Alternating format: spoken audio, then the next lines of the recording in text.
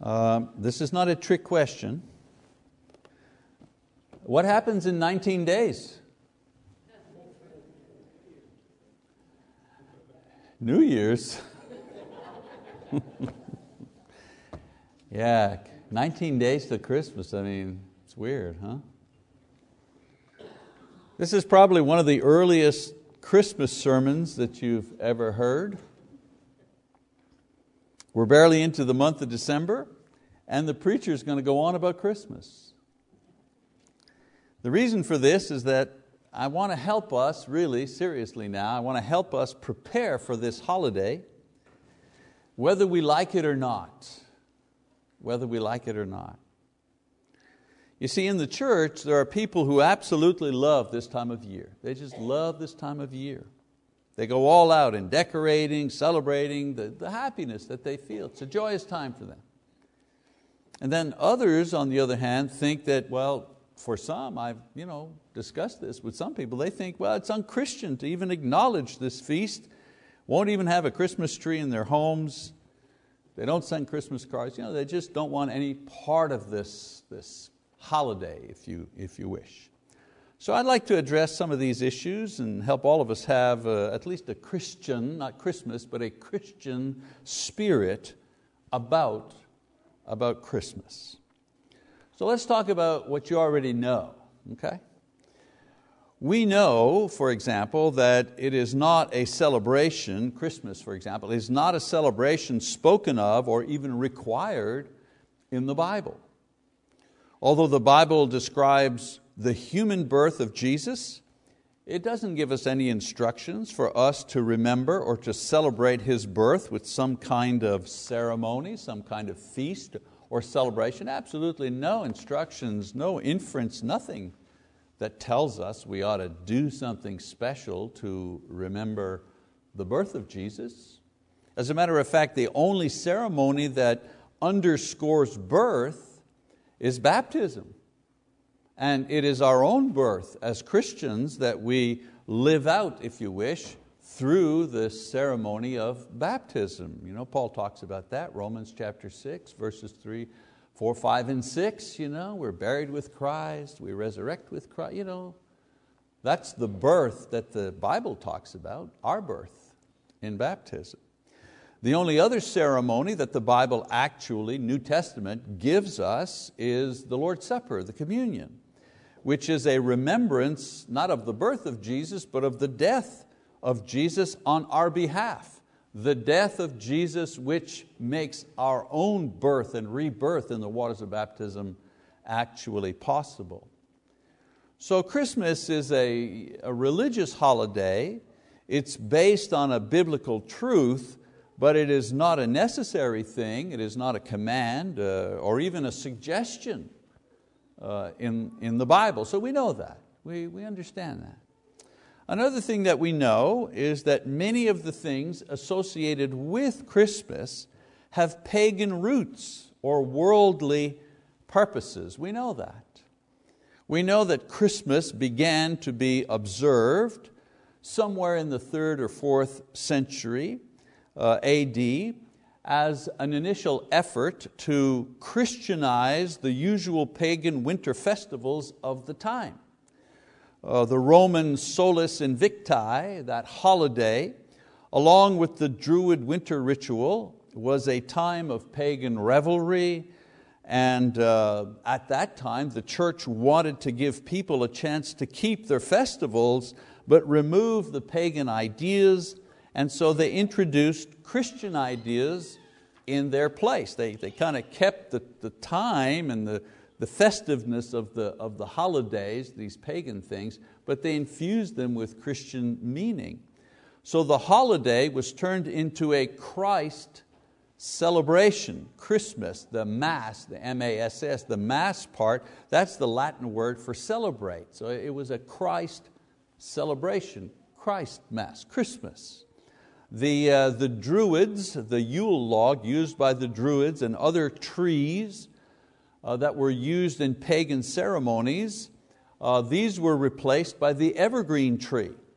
which actually symbolize the changelessness of Christ. The evergreen's the same all year round, right? Well, it represented the changelessness of Christ, always the same, yesterday, today, tomorrow. What better tree, if you wish, to represent Him than a tree that just doesn't change from season to season. The practice of offering gifts to the gods in order to hurry the gods into sending the spring weather, to send the spring weather sooner. This practice was changed where people then began to give money or food or fuel actually to the poor, because this honored Christ, helping the poor, giving gifts to the poor. This was a way of honoring Jesus Christ. So there are other vestiges of pagan rites like wreaths or candles whose pagan roots are long forgotten, having been replaced with Christian symbolism for so many centuries until this day.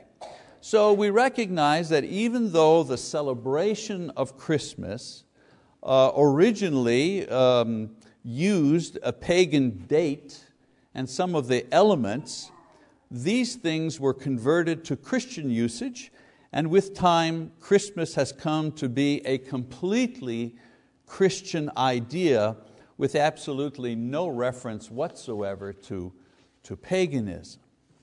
So that's some of the things that we know about Christmas, the history of the feast and how it evolved into what we have today. I also want to talk about what we feel about Christmas. One of the things that Christmas does, it brings out emotion in people. For some, the emotion is sadness. Sadness of being alone or sick or in turmoil. That feeling tends to increase at Christmas time.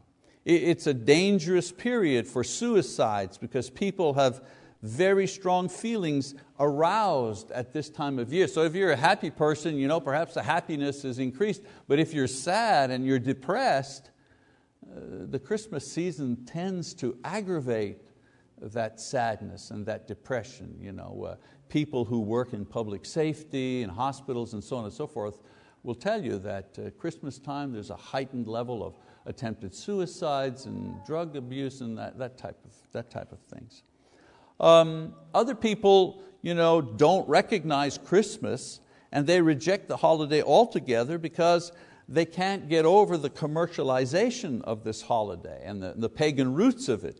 The idea that a Christian would be involved in something religious that the Bible does not specifically command, this is how they feel about it. And they feel very strongly about the idea, no references to Christmas. They tolerate it at best, but that's what they feel about it. For most, however, it is a time of gladness and family and peace. It's a special time with special feelings that are not experienced at other times of the year. Let's face it, why is it that we want snow to fall? We hate snow. I moved away from snow. They tell me, you must miss Canada. Really? No, not in February, that's for sure. But there's something about snow at Christmas time, right? Wake up Christmas morning, snow on the ground. There's just something special about that.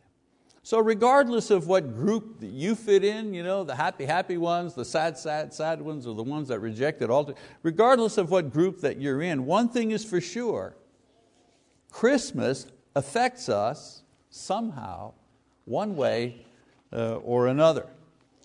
And so there's a little bit of history and a little bit about how we feel about Christmas. So my next topic is, so what are we going to do with this Christmas thing that we all experience? You can't avoid it if you live in the United States. I've reminded you, if you wish, about some of the things we know and some of the ways we feel about Christmas. Now I want to share with you some of the things that we ought to do with Christmas. I believe that what you do at Christmas will affect how you feel at this time of year. So I have some recommendations. They're not commands of any kind. Like I said, there's nothing in the Bible that commands anything about Christmas, but there's suggestions. So suggestion number one is this: at Christmas time, honor Christ. Honor Christ at Christmas time. I mean, there is still a Lord's Day during the Christmas holidays. So make sure that all of us, we honor Christ. How ironic it is that a man-made celebration honoring Jesus would sometimes interfere with the divinely appointed day of honoring Jesus. You get my point here?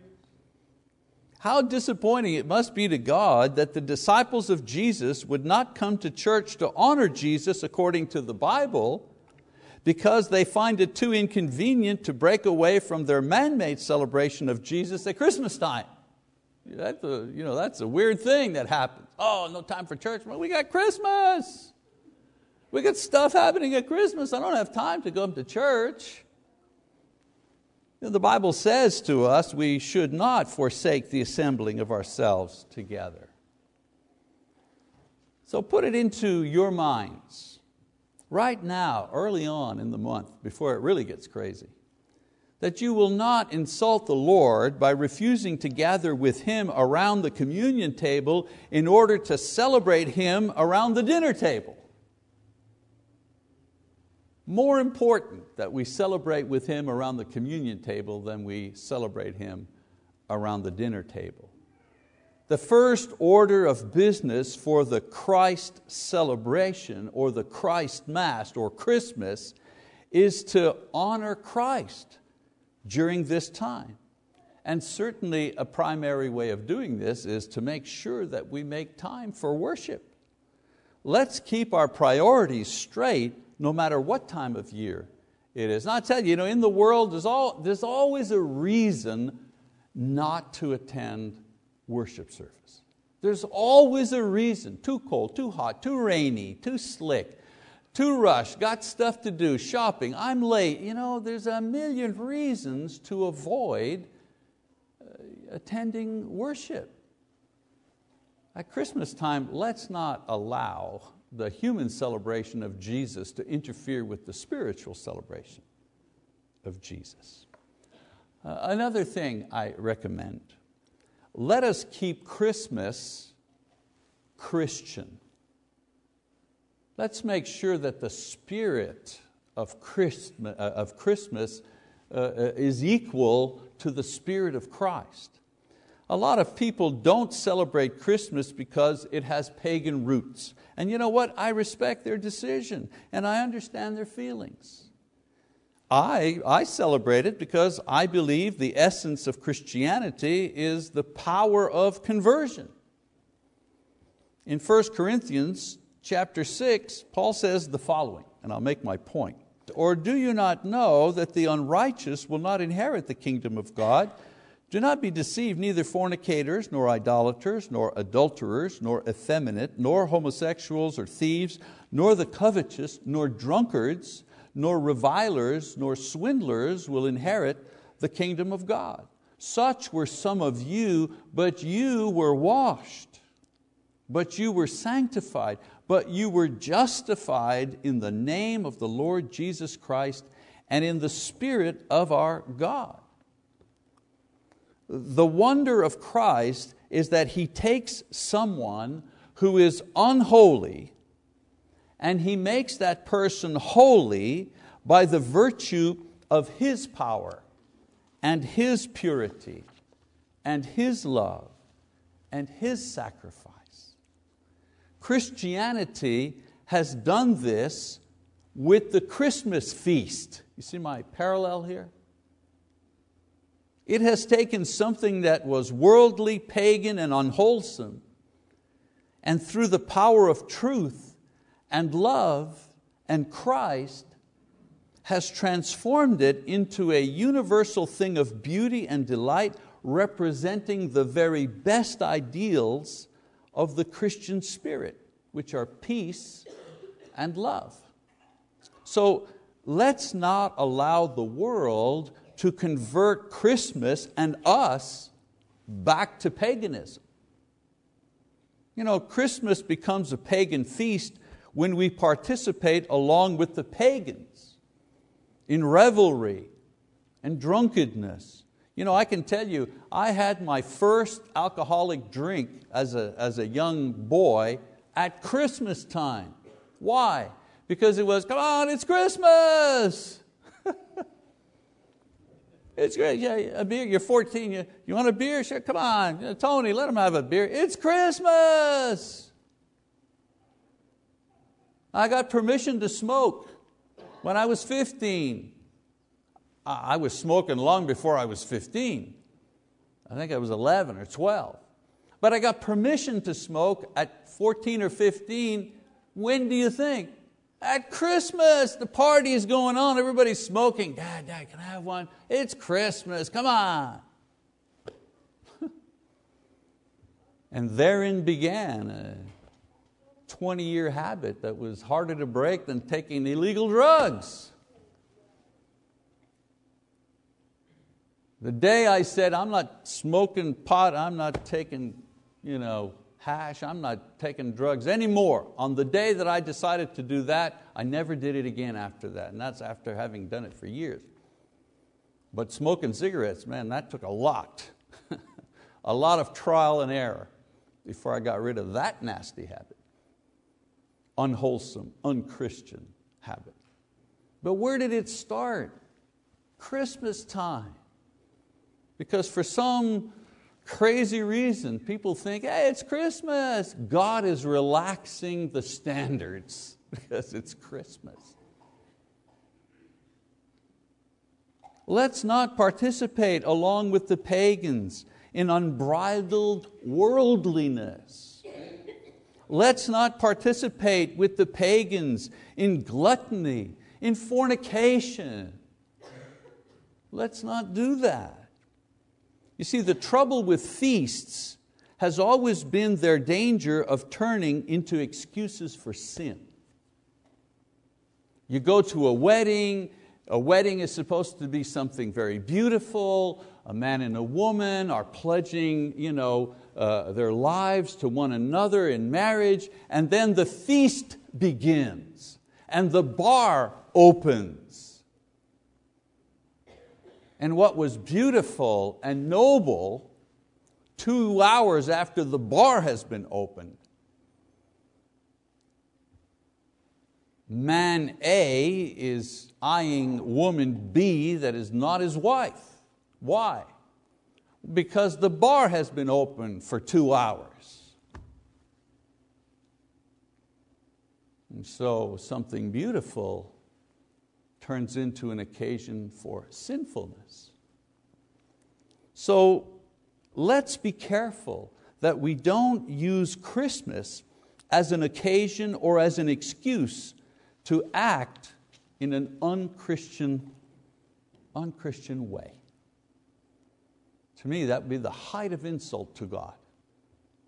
To use something that's supposed to celebrate His Son as a cover for iniquity. Another suggestion, my last one.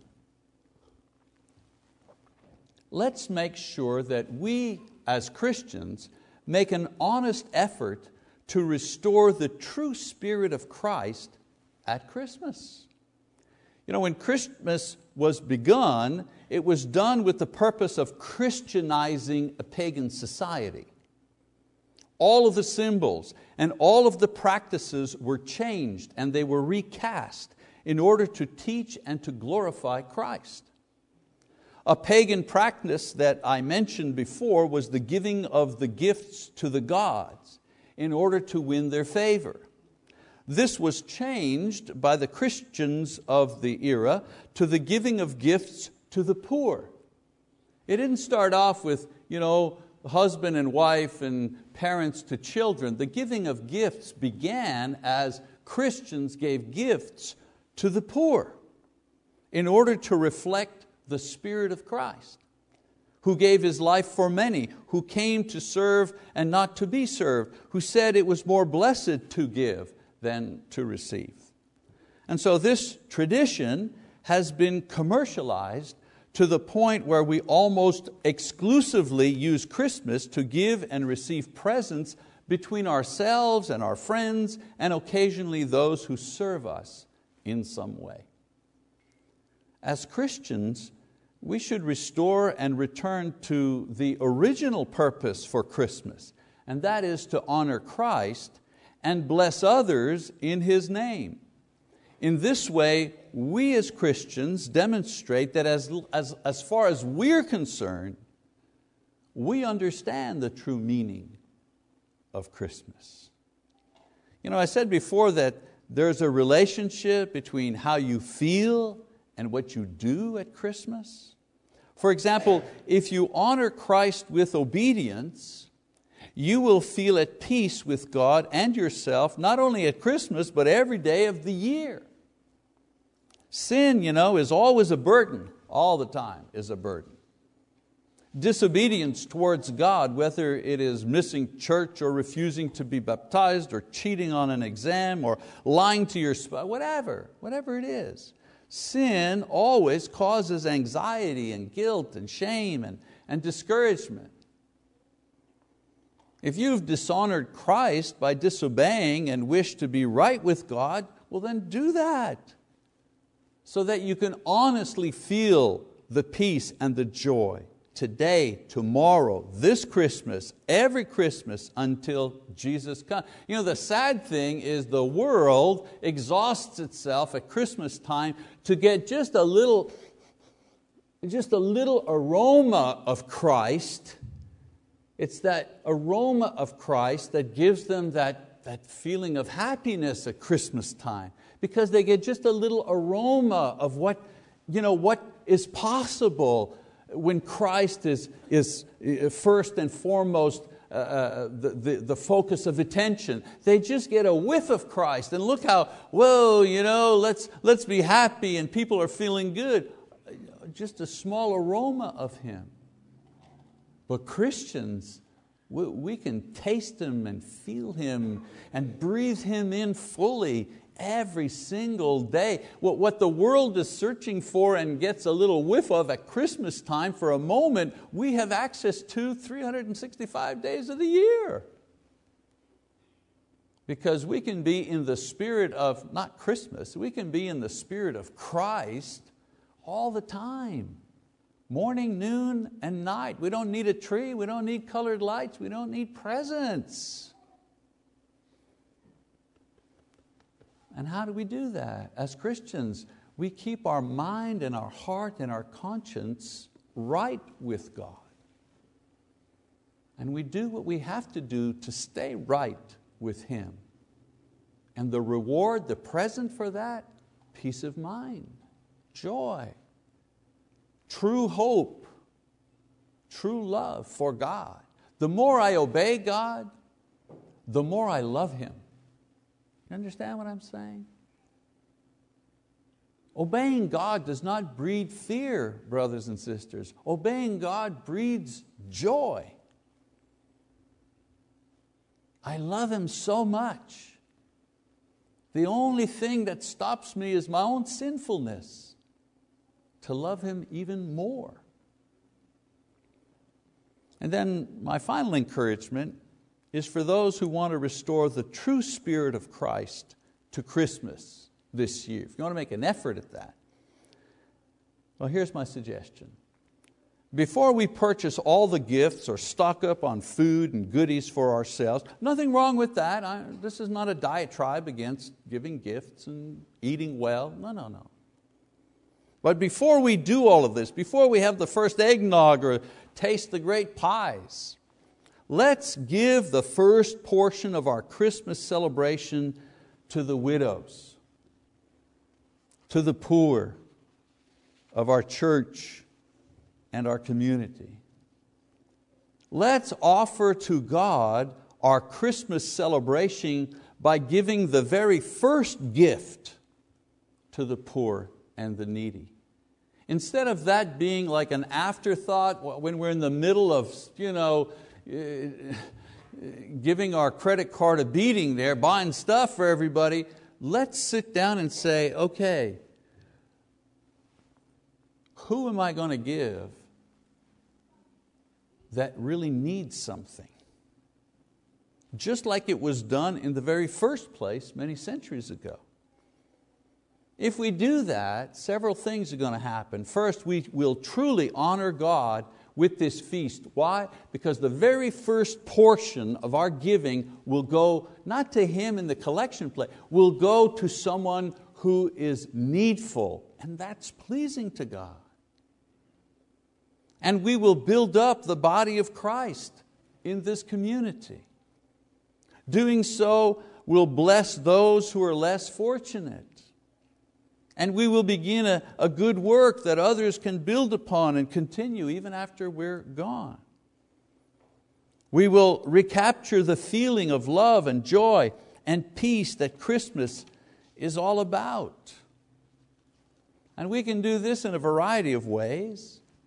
I have to make a parenthetical statement here, because sometimes this idea that I'm proposing gets confused. I'm not saying the money that you're going to take on the Sunday of Christmas, Friday, that following Sunday, that offering money that you give in the plate, instead of giving it in the plate, take that money and give it to the Red Cross. That's not what I'm saying.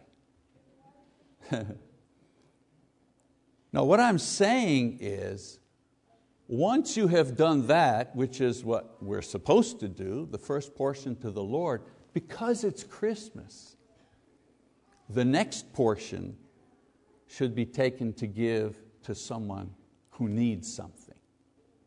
And I'm not talking about your kid who wants a new Nintendo game, or your husband who'd like a new rifle or something. I'm not talking about that. I'm talking about the next portion. How about filling a bag or two of groceries for a needy family through our Brown Bag Christmas? What is Brown Bag Christmas? What is it? It's just an opportunity to do something right and good that's pleasing to God and helpful to someone. That's all it is. Or you can select a family in this congregation or that you know that can use some help. Or you can give to your favorite charity, homeless mission, cancer research. Doesn't matter. These and other ways will be your personal statement and your personal witness that Christmas, above all else, should honor Jesus Christ. And there is no better way to do this than to be helping and giving to those who are in need, and doing it in His name. Try that this year. Just try it and see if the spirit of, not Christmas, but try it and see if the Spirit of Christ in you does not fill you with joy and peace and enable you to enjoy the turkey and the pies and the celebration and the happiness and the gifts with a good and clear conscience on top of that. Knowing that you've given to God and you've even gone the second mile to help those that look to Him and cry out to Him for help. In this way, we will restore the true spirit of Christmas. In this way, it's a spark that'll begin a fire, and fire spreads quickly. In this way, the true spirit of Christ will be shining forth from us at a time where in the world the Christmas celebration is under attack, if you wish. Of course, if we need to restore our relationship with God in the first place, whether it's through the obedience to the gospel and repentance and baptism, or perhaps we need to confess sin or acknowledge weakness or acknowledge unfaithfulness, receive the prayers of the saints and the elders, whatever it may be, I encourage you, not because it's Christmas that's coming, I encourage you to do that because the judgment is coming. And the judgment might come for you or I before Christmas. So whatever you need to do, whatever the Spirit is leading you to do, please don't resist tonight as we stand and as we sing our song of encouragement.